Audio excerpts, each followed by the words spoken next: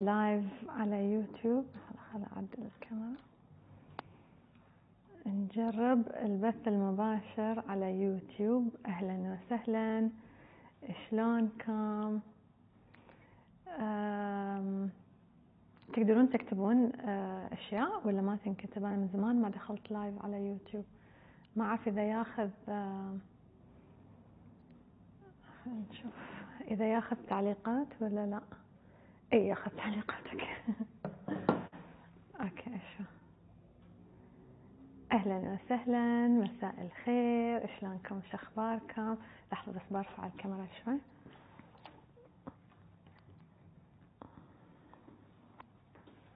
أوكي، إن شاء الله تكونون بخير. من وين داخلين معنا اليوم في البث الحي؟ اليوم بنتكلم عن التحكم في الجسد، وإذا عندنا القدرة على التحكم في الجسد ولا لا. وينكم موجودين؟ إيه أوكي موجودين. أهلا وسهلا، شلونكم؟ أولا شو أخباركم؟ شلون خميسكم؟ شلون حياتكم؟ شلون الجو؟ آخر خميس في يناير كان يناير جدا غريب، حتى السنة اللي طافت أحس كان يناير غريب، ما أعرف ليش أحس طويل. يمكن لأن إحنا عندنا وايد أشياء ممنوعة، ما يصير نروح المطعم، ما يصير نروح المول، ما يصير نروح مكان. أهلا وسهلا، شلونكم؟ شو أخباركم؟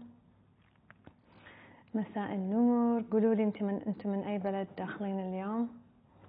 معنا الكتابة وايد صغيرة ما أقدر أشوف. أوكي لازم ألبس نظارة. الخميس حلو من اللايف. الجو بارد هالسنة جدا من السعودية. احنا صار عندنا يومين برد وثلجنا وتحسفنا ان قلنا وين البرد، وبعدين رجع صار دافي، بس يقولون باكر بيرجع مرة ثانية حار على أساس سوري باكر بيرجع مرة ثانية برد على الأساس مفروض يعني. المهم ان اللي ما سجل في أكاديمية علياء عندنا دورات جدا مهمة، خاصة دورتين اللي هما دورة الأحلام ودورة كن فيكون، لأن احنا على بوادر رمضان. فإذا ما سويتوا هالدورتين، لأن رمضان هالسنة إن شاء الله إذا قدرت أخلصها على الوقت، دورة رمضان السنة بتكون يعني أحلى وأحلى. فإذا قدرتوا تحضرون دورة كن فيكون، لأن مو بأنها هي بتكون تكملة لها، هي ممكن تشترك فيها بروحها، بس إن شاء الله أن هي بتكون أقوى أكثر بكثير لمن حضر دورة كن فيكون. فإذا للحين ما حضرت كن فيكون، هي 30 يوم خلصها قبل رمضان. ودورة الحالمون يعني شيء ثاني طبعا، يعني مواضيع مختلفة جدا، قد تكون جديدة عليك وتفتح لك أبواب جدا عميقة في عالم الوعي وعالم العقل الباطن وعالم الأحلام، وهذه الساعات اللي نقضيها في النوم. جدا جدا الدورة قوية. فموجودة الآن على أكاديمية علياء academy.com حق اللي يحب، وإن شاء الله ينحفظ هذا البث. بحاول أن كل خميس أسويه في مكان، ما قررت للحين وين يكون المباشر الخميس. اليوم موجود على اليوتيوب طبعا، وأرشيف الحلقات القديمة من مباشر الخميس كلها موجودة على يوتيوب أيضا. المهم أهلا وسهلا فيكم، علي المؤيد معاكم. هذه قناتي على اليوتيوب، اليوم قاعدين نبث البث الحي من يوتيوب. اليوم حابة أتكلم عن التحكم في الجسد. بقول لكم ليش جاتني هذه الفكرة، فكرة هذه الحلقة. هي دائما الأفكار أتي من حوارات أو شيء يصير في حياتي أنا اللي يذكرني بالموضوع، أو من أسئلتكم أيضا، لأن أشوف أن هذا السؤال يتكرر. ذاك اليوم كنت أسولف مع واحدة تقول لي إن عندي الدورة ملخبطة وعندي مشاكل في الدورة، ما أتي على الوقت، وإذا تطول، وإذا تأتي معاها آلام مزعجة ومتعبة. فقلت لها عن تجربة واحدة إن هي سوت امتناع تام عن السكريات، امتنعت تماما عن السكريات ولمدة شهر كامل، يعني من الدورة اللي كانت متعبتها وياها، قالت خلاص أنا الحين بمتنع عن السكر وبشوف إذا الدورة اللي عقبها تتغير. فهي كانت تقول لي هل هو من الأكل، هل هو من النفسية، هل هو من الاحتكاك بالأشخاص الباقيين، هل هو من الوعي الجمعي، هل هو من مضار أشياء معينة أنا ما أعرف. قلت لها شوف ترى في وحدة، وهذه القصص تتكرر كثير، يعني إن وحدة تعدل أكلها تكون عندها مشاكل في الدورة، يكون عندها آلام، يكون عندها مثلا غزارة في الدورة، تتعب. ففي عوامل كثيرة، لكن أكبر العوامل هي السكر وتأثير السكر. تأثير السكر على الهرمونات، وبالتالي على الدورة الشهرية، على غزارتها، على كذا. فهذه البنية الثانية اللي قاعدة أقول لها قصتها، يعني قررت ويا الدورة الغزيرة إن هي خلاص تتوقف عن أي نوع من السكريات، وقالت أنا لمدة شهر كامل بوقف كل شيء فيه سكر مصنع أو حتى سكر طبيعي. فوقفت حتى التمور، وقفت حتى الموز كمثال، وقفت الفواكه. هي قررت يعني وقفت الفواكه، وقفت كل أنواع الحلويات، الشوكولات طبعا، السكريات، أي نوع من الحلال اللي تحطه مثلا في الشاي في القهوة، وقفته كله. وانصدمت، هي كانت تسوي هذه التجربة مع نفسها، وانصدمت شلون أن دورتها تحسنت. يعني الدورة اللي بعدها لما يات منتظمة، يات على الوقت، ويات مختلفة تماما، يعني خفيفة كلش بدون ألم، ما حست أن مزاجها تعفس قبل. المهم تغيرت حياتها وتغيرت نظرتها حتى لتأثير الأكل وتأثير تغيير الخيارات البسيطة على الدورة الشهرية. فأنا قاعدة أقول حق هذه البنية أن ترى في قصة فلانة، ترى صار فيها كذي، ترى وايد تحسنت لما سوت. إيه والله حلو، يعني وايد زين، يا ريت أقدر، بس أنا يعني من النوع اللي وايد أحب السكر، وايد أحب السكر. تقول يعني حتى مع أني آكل صحي، يعني آكل مثلا سكر يكون حلويات نباتية قصدها، يعني إنه مثلا حتى إذا بتاكل كوكي ما يكون الكوكي فيه حليب، فهي يعني متفادية مشتقات الألبان دي، بس إن هي تحب السكريات. وكأنها قاعدة تقول لي، مع أن أنا ما سألتها يعني، بس قاعدة أقول لها القصة، بس كأنها قاعدة تبرر لي إن أنا مصدقتك بس ما أقدر أسوي، وايد أحب الشوكولات. فالسؤال الأول هو: من المتحكم في الجسد؟ أنت متحكمة في جسدك ولا جسدك يتحكم فيك؟ هذا هو السؤال الأول، أو حتى من منظور ذكوري، يعني هل أنت تتحكم في جسدك أو جسدك يتحكم فيك؟ فما هو الفرق بين الشخص اللي ياكل شوكولات لأنه يحب الشوكولات، والشخص اللي يحب الشوكولات بس ما ياكله؟ يعني معظم الناس، كنت بقول كل الناس يحبون شوكولات، بس مو شرط كل الناس يحبون شوكولات. معظم الناس يحبون الأشياء الحالية طبيعيا، يعني اللي بروحها، يعني إحنا غريزيا عندنا نحب الأشياء السويت. فالسؤال هو: ما هو الفرق بين الشخص اللي يحب الشوكولات وما يقدر يوقف، وبين الشخص اللي يحب الشوكولات ويوقف؟ فالسؤال: من هو المتحكم؟ هل أنت متحكم في جسدك أو جسدك يتحكم فيك؟ فذكرتني هالقصة بمثلا شخص ممكن يكون شخص أو أنثى، مرأة أو رجل، ممكن يكون عندهم عيال، وتشوفين إن هو الطفل متحكم في أمه، حطها خاتم في يده، هو اللي قرر لا تسوي، انبلا بيسوي، لا تنط على الكرسي، يقوم وينط على الكرسي، لا تاكل هذه، قلت لك لا، يقوم وياكل هذه، لأن حتى لو هي قالت له لا، وقدامها بعدين ساعات بعد. فنعود إلى كأن الجسد هو الطفل، وكأن أنت الأب أو الأم اللي قاعد تحاول أن أنت تهذب هذا الطفل وما قاعد يتهذب. ففي أشخاص ينجحون في هذا التهذيب، وفي أشخاص ما ينجحون في هذا التهذيب لأطفالهم. نفس الشيء معنا إحنا، نفس الشيء أنت مع جسدك. فدائما في هذا الصراع، وكأن في طفل داخلي يقول لك لا أنا باكل شوكولات، أنت تقول لا تاكل شوكولات، لأن كل مرة تاكل شوكولات تنتن، لا أنا باكل شوكولات وما أقدر أوقف وما أستحمل، وأنا أصلا مكتئب، وأنا أصلا متضايق، وأنا أصلا رحت الجيم اليوم وأنا باكل شوكولات. ولكن مخك من داخل بعد ما تاكله تعرف أنه هو يضرك، تعرف أنه ممكن يزيد عندك حب الشباب، تعرف أنه ممكن يزيد عندك البطن والدهون، تراكم الدهون، تعرف أنه ممكن يزيد التجاعيد، تعرف أنه ممكن يسوي أشياء كثيرة، يشوش المخ، حتى ما تقدر تفكر عدل لما تاكل حلويات وشوكولات، ولكن ما زلنا نفعلها. فأنا يعني كنت أفكر في هذه السالفة، فقاعدة أقول: من المتحكم؟ هل الشخص الناجح هو الشخص اللي يقدر يتحكم في جسده وليس العكس؟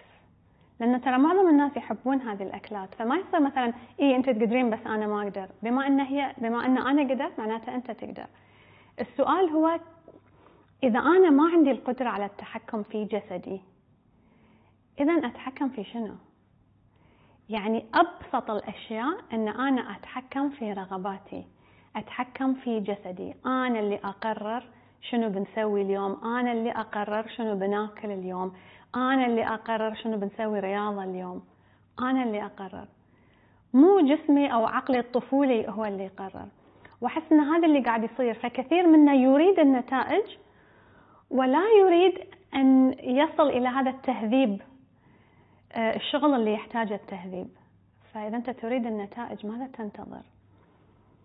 فهي بس تغيير فكرة، أن أنا الحين بروح المحل الفلاني، مثلا خلينا نقول أنا الحين بروح المطعم الفلاني وعارف أن في هذا المطعم الفلاني عندهم الأكلة اللي صدق أحبها، وقبل لا أروح أقول أنا ما باكلها، ما باخذ هذه الأكلة، ما بطلبها، أروح وأطلب ومتنرفزة على روحي ومتضايقة ولما أخلص وأكلها، لأن أنا دخلت كذي كأن تنويم مغناطيسي، يوم يابوا الأكل خلاص ما أقدر أفكر في شيء، بس في كليتها، أو يابوا سلة الخبز أو كليتها، وبعدين أبدأ أتحسف ويا ريتني ما سويت ويا ريتني ما فعلت. فنعود إلى نفس السؤال، من هو المتحكم؟ من هو اللي يقرر؟ إذا أنت مو قادر تقرر حتى على أشياء بسيطة اللي هي تحكم في جسدك، التحكم في قراراتك أنت اليوم، عارفة شنو تقدر تتحكم؟ فهي فكرة فقط تحتاج أن هي يصير كأنه كليك، كأن أنا الحين أكتشف أن أنا اللي أقرر، أن أنا اللي عندي الخيار، أن أنا اللي ممكن أسوي، أنا اللي ممكن أبدأ هذا التغيير في حياتي. ما أحتاج أن أنا ألجأ لمختص ولا مثلا حمية معينة ولا لكتاب معين ولا حلقة معينة ولا أي شيء. هو القرار بيدي، أنا اللي أقرر، أنا اللي أتخذ هذا القرار. السؤال الثاني، في نظرية تقول إن على نفس الموضوع، يعني في نظرية تقول إن إذا تبي تعرف الشخص أفكاره وترتيب ذهنه من داخل، تشوف بيته، تشوف بيته شلون شكل بيته. إذا بيته معفس معناته هو من داخل مشوش، ومو شرط بيته، يمكن مو بيته، يعني يمكن هي ساكنة مع أهلها، يمكن هو ساكن مع أهل زوجته، مع أي شيء. تشوف شيء تابع له هو، تشوف سيارته، تشوف غرفته، تشوف محفظته، أي شيء تابع لك أنت من ناحية ترتيب وتعديل، مرتب ولا مشوش. فإذا بناخذ هذه النظرية، خلينا نقول إن هذه النظرية لو كانت حقيقية، مع أن أحس أنها هي وايد تنطبق على الكثيرين، يعني أن ترتيب البيئة من حولك انعكاس للترتيب اللي يحصل من داخل، ترتيب أفكارك، ترتيب والعكس صحيح. حتى لما تبتدي ترتب بيئتك تلقى أن أنت قاعد تفكر أسهل، أفكارك تصفى لما بيتك يصفى، لما تبدأ ترتب مثلا كتب قديمة، غبار، صناديق محطوطة، أرصدة في الشنطة، أرقام قديمة مقططة، ممكن أن تنعكس على صحتك، على ترتيب ذهنك. ولكن ممكن ان احنا ناخذ هالنظريه وخلينا نقول نمدها شوي ابعد. ممكن ان احنا نقول ان ترتيب افكارك وذهنك ينعكس ايضا على ترتيب جسدك. يعني اذا انت ما عندك تحكم في افكارك، ايضا لن يكون عندك القدره على التحكم في جسدك، فيقوم جسدك بيعكس هذا الشيء. فتشوفون ان الشخص ممكن وزنه يزيد، ممكن شكله يبدا يعكس هذه البعثرة اللي صايرة داخل، لأنه ما قادر يتحكم، ما قادر يتحكم في ذهنه، ما قادر يتحكم في أفكاره، إذا لا يستطيع أن يتحكم في شكله أو في قراراته. فيحدث هذا التشويش، وكل ما يدخل أعمق في هذا التشويش يزيد التشويش العقلي أيضا. يعني كل ما يحس أنه خلاص يلا خربتها اليوم، يلا اليوم كلينا حلا، خلاص يلا بعد باكر حلا، يلا.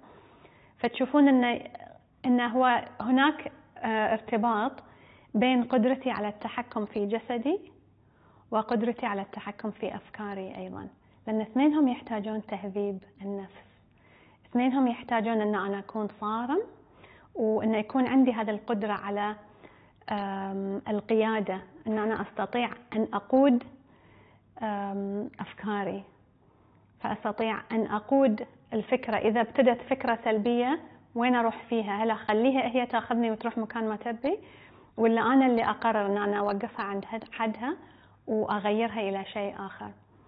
فيأتي هذا التهذيب بعض الأوقات لما أنا أتعلم أهذب ذهني، أتعلم أن أعكس هذا الشيء على حياتي أيضا، أتعلم أهذب خياراتي أيضا. أو العكس، في ناس تلاقون مثلا لما ينضمون إلى مثلا رياضة معينة ولا نوع من الفنون القتالية مثلا اللي فيه تهذيب عالي للنفس، تلاقون أنه يبدأ ينطبق هذا الشيء على حياتهم كلها. فأنا أقول لك اليوم إذا أنت ما عندك هذا التحكم وهذا القدرة على تهذيب النفس، تفقد القدرة على تهذيب أشياء كثيرة في حياتك. فدائما إحنا متعودين على أن إحنا ننظر لأحد ثاني أنه هو يساعدنا، فلان عطني دايت معين، فلان عطني فكرة معينة، فلان عطيني كتاب معين أقرأ عشان تنحل مشكلتي، أو أسوأ دكتور تجميل، دكتور شفط، دكتور الله يعلم. فأنت سوي لي هذا الشيء لأن أنا ما عندي هذه القدرة. فهل يعود هذا الشيء لطفولتي؟ هل أنا مثلا يمكن تصغير ما حد قال لي لا، ما حد قال لي تعلمي تهذبين نفسك، ما حد قال لي لما تنطين على السرير وأقول لك نزلي تنزلين؟ هل له علاقة بهذا الشيء؟ فنبدأ إحنا شوي شوي نبحر في هذا الموضوع ونبدأ نبحث عن أصل المشكلة فيني. هل ابتدت في طفولتي؟ هل أنا في طفولتي ما حد كان يقول لي لا؟ يمكن أنا مدلع. وإذا أنا مدلع، هل أتقبل فقط الحين أن أنا لأن كانوا مدلعيني إذا الآن لا أستطيع أن أهذب نفسي؟ خلاص أنا الحين بالغ، شخص بالغ ووصلت مرحلة أعرف أفكر وأعرف أطالع هالحلقات وأعرف أفهم، فقد أحتاج أن أنا أهذب نفسي كأني أربي نفسي مرة ثانية بعقلية الشخص البالغ اللي بداخلي. فمو كل شيء نرميه على الأهل أيضا. يمكن أهلنا ما قالوا لنا لا، يمكن خلوك تاكل آيس كريم على كيفك، خلوك تشرب غازيات على كيفك، لكن أنت الآن بما أن أنت شخص واعي الآن وأنت المسؤول عن هذه المركبة اللي بداخلها الروح اللي هي بتكون معك مدى الحياة، يعني ارتقاء روحك من ارتقاء هذا الجسد. وهذا الجسد أنت مسؤول عنه، يعني الله حط لك هذه الروح في هذا الجسد فهو أمانة. فإذا جسدك ما يقدر يوصل، الروح صعب جدا أن هي ترتقي وتتم تبحث لو شنو بتوصل إلى مرحلة وتتوقف، لأن الجسد لا يستطيع أن يواكب هذا الارتقاء. فأقول للناس اللي مثلا اللي ساعات يقولون لي عاد احنا ما عودونا، اي عاد انا امي ما علمتني، اي عاد انا كذا، لا، انت الحين تاخذ مسؤولية نفسك وتبدأ ان انت ترتقي. وبعض الاشخاص يبتدون بتنظيف المحيط، يبدأ اول شيء ينظف سيارته، بعدين ينظف بيته، بعدين ينظف غرفته، بعدين ينظف الادراج، بعدين كذا، وتبدأ تطبق هذا التحكم في بيئتي عشان أقدر أتحكم في جسدي وفي قراراتي، ومنها يأتي التحكم في الأفكار أيضا. فاللي عنده قدرة على التحكم في الأفكار هو الشخص اللي فعلا لا يقع ضحية للخوف، للقلق، للهلع، لأن أنا تيني فكرة أعرف وين أوديها. وهذا هو الهدف طبعا من كثير من التأملات، هذا هو الهدف من كثير من التطور الروحي اليوم، التطور الجسدي، الوعي الغذائي. فكون أن أنت عندك المعلومات وما قاعد تطبقها يعود إلى التهذيب. فالتهذيب ينطبق فقط على الوجبة اللي بتي الحين.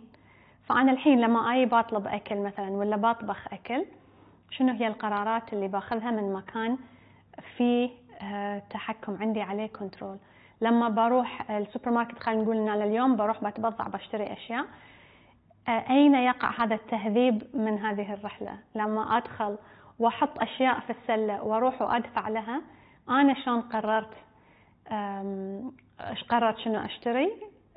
كله يقع في هذا التهذيب، ويعود هذا التهذيب إلى الحضور. إذا أنا أسوي أشياء كأنها على أوتوماتيك، لأن أنا متعود أن أول ما أدخل البيت أفتح الخزانة الفلانية وهالخزانة فيها شوكولاتة وبسكت وكذا، بدون شعور، بدون ما أفكر، كأني منوم، بس أمشي لهذا المكان لأنه ما كنت حاضر. فأنا الآن موجودة في هذا المكان، أنا أقف الآن في هذا المكان كمثال، وعندي القدرة على أن أنا أفكر في الفكرة اللي بتيني عقب هذه، أفكر في الجملة، أفكر وأتحكم في الجملة اللي بقولها الحين بعد هذه الجملة. إذا ما عندي القدرة على التفكير، خلاص عاد بقول اللي بقوله، وبعدين سوري والله أنت تقدر بس أنا ما أقدر. ليش؟ شنو الفرق بيننا؟ الفرق إن أنا ما قررت أتحكم. لما نقعد في المطعم بس أنا بطلب أي شيء، ولا ما يبون الخبز باكل لي 3 وبحطهم كلهم في حلجي، ولأن أنا ما أقدر، لأن أحب أنا هالأشياء. لا، أنت تعود إلى اللحظة، تعود إلى الحضور، ومن مكان هذا الحضور عندك القدرة على التحكم.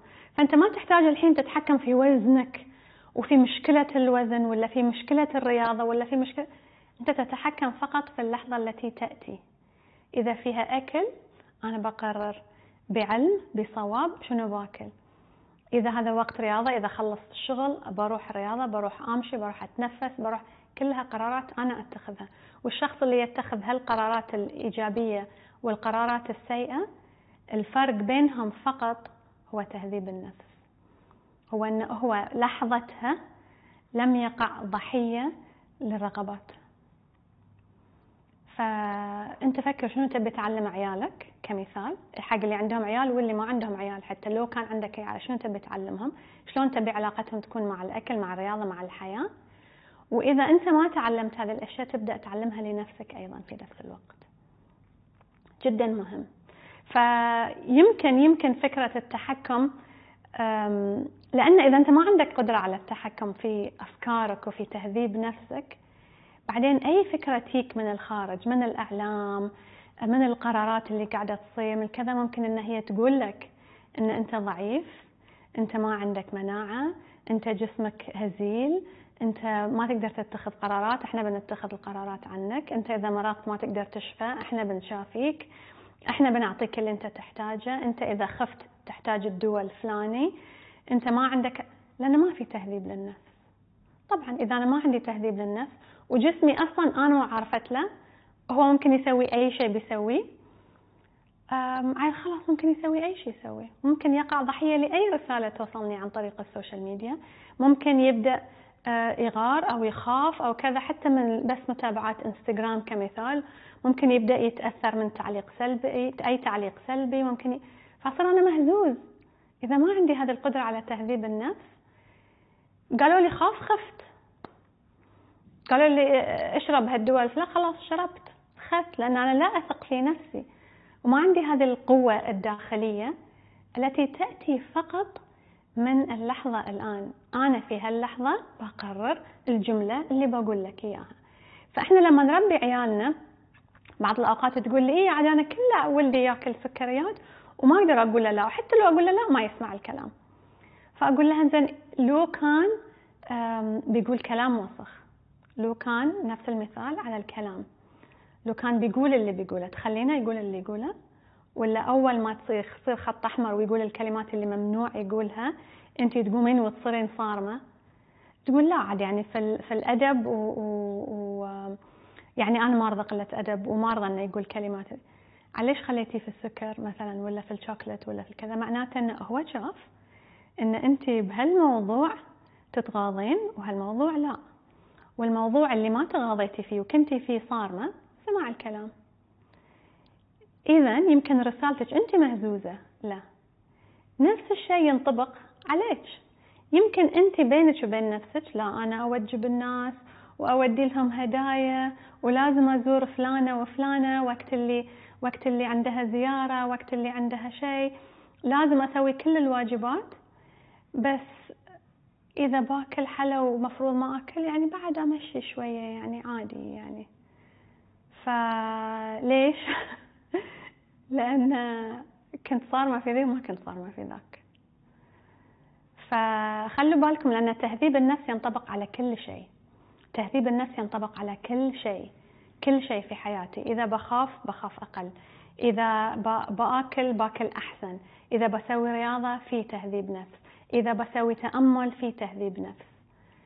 فالشخص اللي يقوم الساعة 4 الفجر عشان يتأمل أو الصلاة وبعدين يتأمل أو أي شيء، معظم الناس تعبانين، لا والله أنا ما أقدر أنا تعبان، إيه بس فيها تهذيب نفس، تقوم وتقعد وتصلي أو تقوم وتتأمل أو تقوم وتسوي الشيء المفيد لك، أو بتقوم الفجر وتجري تطلع برا عشان تسوي رياضة، لأن فيها تهذيب نفس. فالفرق بين الشخص اللي نجح في هذا الشيء والفرق الشخص اللي ما نجح هو فقط قرار داخلي، صرامة شوي أكثر. لأن إذا أنت ما عندك تحكم في جسدك ترى ما عندك تحكم في أي شيء ثاني، وبيبدأ ينعكس على حياتك كلها. تبدأ تصير أشياء في حياتك ما عندك التحكم فيها، لأن أنت تحس أن أنت فقدت السيطرة على كل شيء، لأن أنت فاقد السيطرة على أبسط الأشياء. فدائما أحس أنه والله حياتي قاعدة تسيطر عليك، لأن أنت مو مسيطر على نفسك حتى في أبسط الأشياء. حتى في الفكرة اللي قاعدة تدور في مخك الحين ما عندك هذه السيطرة، أنت عندك القدرة على التحكم فيها وعلى تغييرها. فودي ان احنا نبدأ تجربة مع بعض. ودي انك تختار شيء واحد، اكتبوا لي اياه في التعليق. شيء واحد يا ان انت تحتاج ان توقفه، تريد ان توقفه، يعني مثلا شيء مضر بالنسبة لك، ممكن تسوون مثلا ايقاف السكر،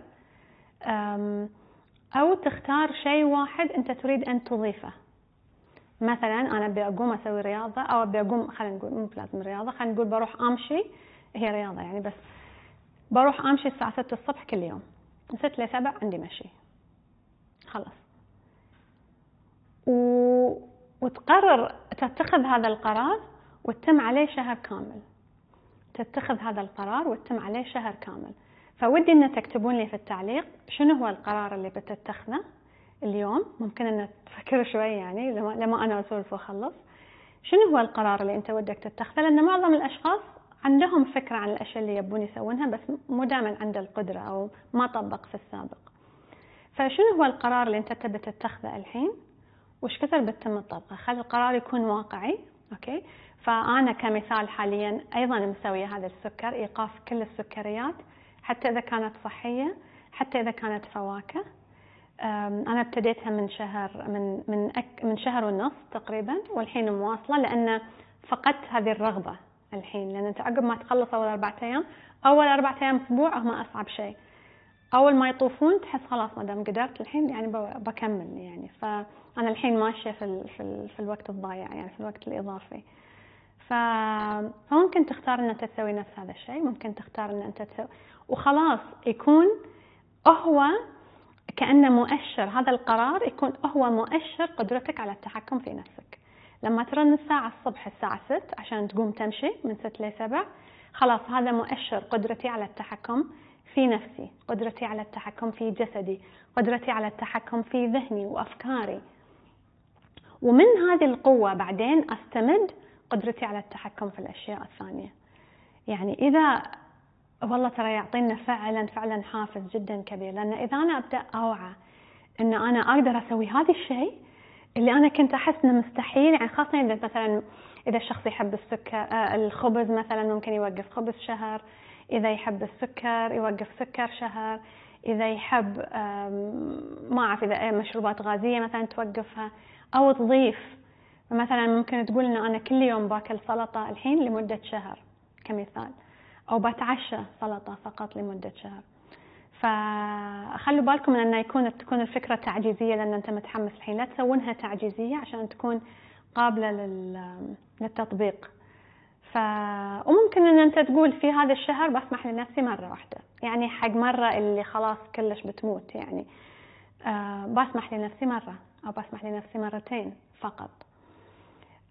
أو إذا بروح بمشي مثلا طول الأسبوع ما عدا الجمعة كمثال، أو ما عدا السبت. فحط لنفسك مجال أيضا للراحة عشان ما تموت من التعب. بس ابدأ طبق في حياتك أشياء، أو سوي الاثنين، سوي أن أنا بتفادى شيء وبزيد شيء، بضيف شيء.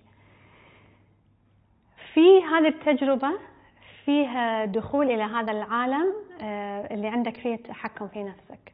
وهذا العالم جدا جميل، لأن تكتشف أن اللي في القيادة شخص واعي، شخص حاضر، مو طفل داخلي قاعد عشوائي بس قرارات عشوائية.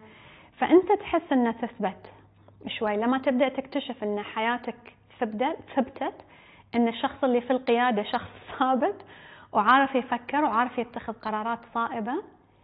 أنت أيضا يصير عندك هذا الشعور بالاطمئنان، بالارتكاز. فخلونا نجربها. ما أقدر أقرأ تعليقاتكم هنا من بعيد، بس بقراها لما نحفظ البث.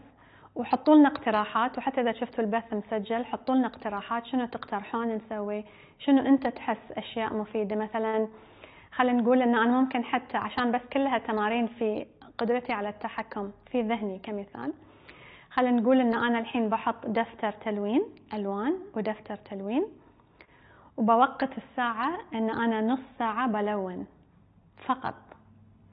فقط، ما بشيك تلفون، ما بدخل انستغرام، ما بطالع يوتيوب، اذا احد ناداني بقول له انا مشغولة، اذا رن التلفون بجاوبهم بعدين، احط التلفونات فهذا يعني هذه من طرق تهذيب النفس ايضا، ان انا اللي بقرر الحين شنو بسوي في هذا الجسد، وجسدي بيسمعني غصبا عنه. فجسدي شنو الكلمة؟